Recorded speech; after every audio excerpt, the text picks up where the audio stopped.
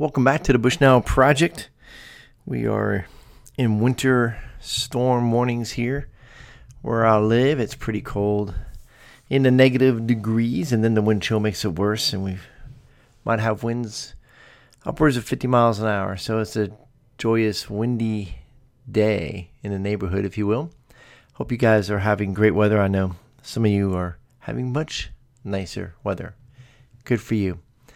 We're looking at Hebrews, trying to encourage all of you to be people who hear God's word, read God's word, and have a good idea of how to do that in a way that's practical. So, for instance, reading one book or letter often, reading it over and over again until you really start to understand it, you know the context of it, those kind of things. So we're going through Hebrews, and we're not reading it over and over again, reading through it and with some chatter, if you will, about it. And we're in chapter 11, the Hall of Fame, if you will, of faith, or the chapter on faith.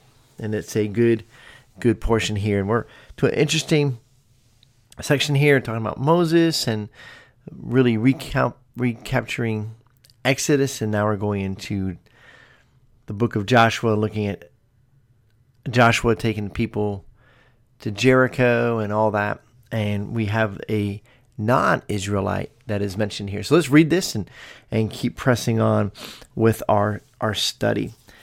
So I'll just back up to verse 29 to sort of we're going to close and look at verse 31, but just to have it in the context of the paragraph that it is in. So verse 29 of chapter 11 of Hebrews, by faith the people crossed the Red Sea as on dry land, but the Egyptians, when they attempted to do the same, were drowned. By faith, the walls of Jericho fell down after they had been encircled for 7 days. And by faith, Rahab, the prostitute, did not perish with those who were disobedient, because she had given a friendly welcome to the spies. So here's the first mention of a person who's not an Israelite, who's not one of the patriarchs. It's a prostitute, a Gentile, a prostitute, just showing God's grace, God's amazing grace, that if you have faith, right? So earlier in chapter 11, it says it is impossible to please God, for do you not know it is impossible to please God without faith? And so here is Rahab doing just that, having faith, right?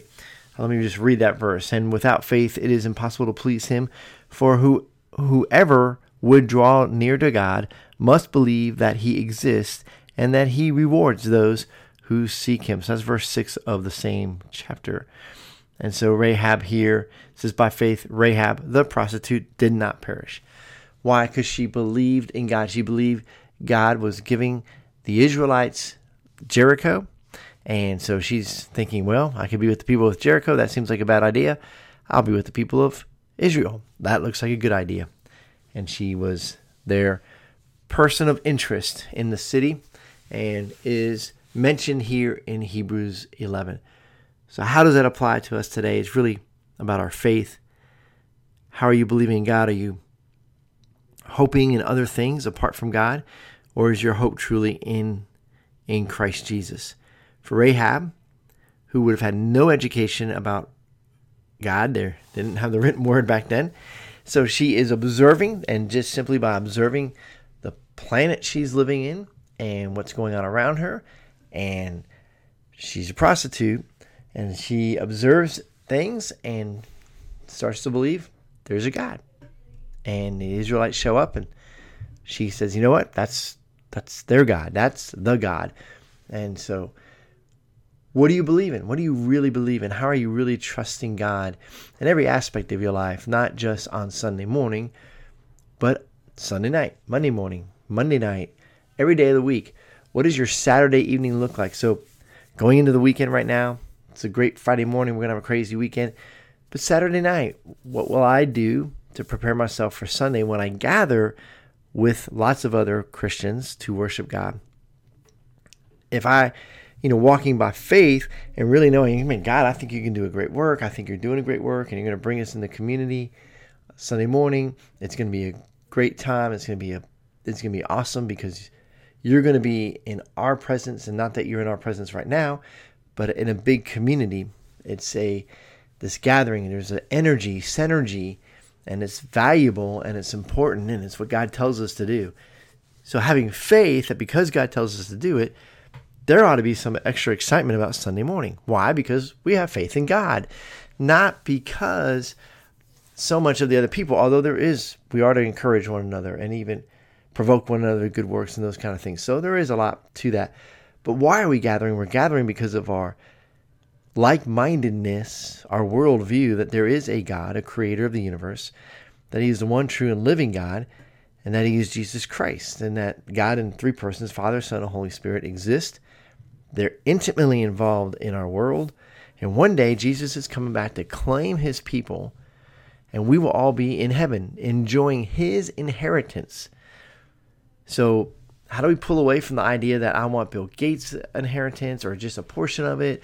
Or if I could just reach this financial goal, or if I could reach this popularity goal, athletic goal, whatever it might be, or can I really just have intimacy with God? Can I really know God? And because he already knows you. So it's getting to really know God and being that person that knows God and trusting him, and those who are closest to you knowing beyond a shadow of a doubt that the center of your universe is God, that Jesus Christ is exalted in your life, that you are saturating yourself with the Word of God, that you are pursuing the things that God wants you to pursue, that we are delighting ourselves in God. It says in Psalms 37 verse 4, delight yourself in the Lord, and he will give you the desires of your heart. Well, your heart desires change as you really follow God. And of course, he's going to give you those desires. So just to be that way, to trust in the Lord, lean not on your own understanding, but in all your ways acknowledge him, and he will make your path straight, said Proverbs. I want to say it's in Proverbs 3. But anyway, hope you guys have a great weekend. God bless you. Thanks for listening. Talk to you soon.